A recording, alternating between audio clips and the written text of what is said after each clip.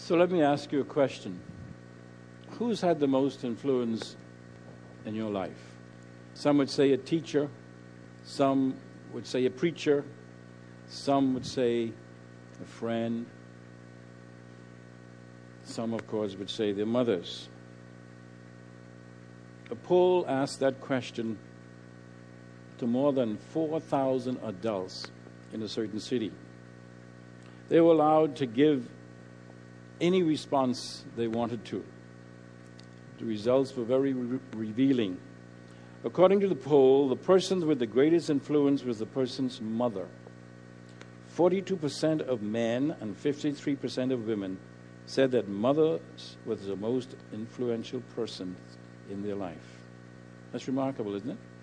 And so on this Mother's Day, we pause to honor mothers and motherhood, because I was reminded that not all mothers are biological mothers. They're mothers by adoption as well. But the gift of motherhood is still demonstrated in that relationship nonetheless. Amen? Same love and sacrifice and commitment is required. Now, I want you to think just for a few seconds. What would your life would have been without your mother? Think for a few moments. And of course, I'm sure you'll think of the good and the bad, but overall, what would your life have been without your mother? This story is told of a teacher who gave her class of second graders a lesson on the magnet and what it does. The next day was the written test, and so she included this question. My full name has 6 letters. The first one is M. I pick up things. What am I? When the test papers were turned in, the teacher was astonished to find that almost 50% of the students answered the question with the word mother. And the teacher said, you got it right. Mothers pick up after us, don't they? 2 Timothy 1:5 reminds us of something that we should pick up from our mothers. It says, for I am mindful of the sincere faith within you, which first dwelt in your grandmother, Lois, and your mother, Eunice, and I am sure that it is in you as well. We should pick up the faith of our mothers as well. And mothers need to be reminded that they need to pass that faith on. Now, of course, sometimes mothers may feel that their children are not noticing their lifestyle, their godly lifestyle at all. That the children are not listening to their advice or suggestions on how to have prayer or how to read their Bibles and so on. And sometimes they feel that all of their struggles and all of their sacrifices are in vain. But you know, I believe the Bible assures us that the mother's faith will be rewarded. I want you to take a look at this clip as well. And just consider for a moment the fact that God always honors those who honors Him. Who honors Him as they bring up their children. Now, Alan, please remember to turn this up a little loud so we get it. Let's listen to this.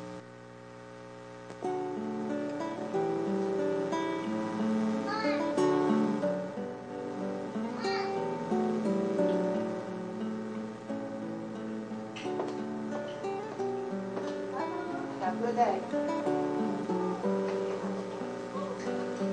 Hey, hold on.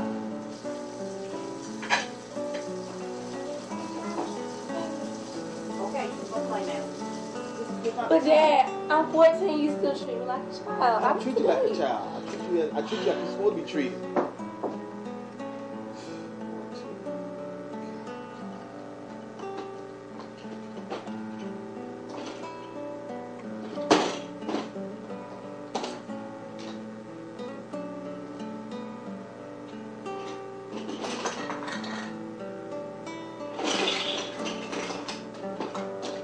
Why do you have my book? Well, I didn't tell you to look at it. I told you to leave it alone. Hey. What was wrong with her looking at that book? Because it's mine. But there's nothing wrong with her looking at So it. Give what? it back to her. No. Now.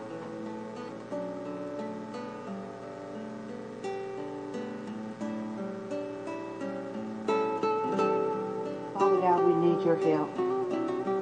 Father, we're trying hard, Lord, to raise our children, Lord God, and to teach them and guide them, Lord God, in your ways.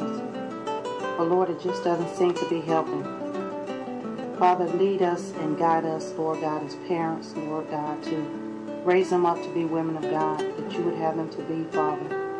Lord, give us direction, Lord God, and wisdom, Father God, because we know that everything that we do and everything that we say affects their lives forever, Lord. Lord, I'm afraid that I'm not being a positive impact on my children.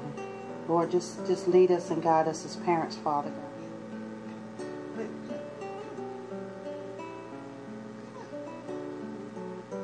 Now, baby, I'm going to pray for you. I told you that God loves you.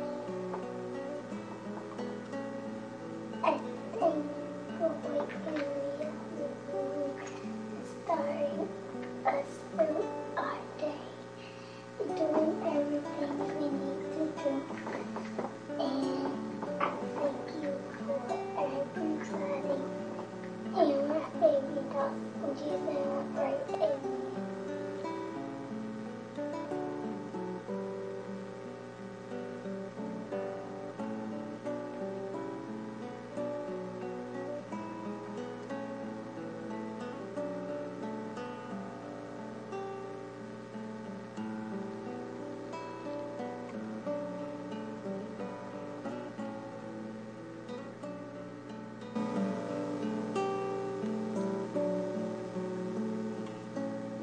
And so mothers and wives, remember this.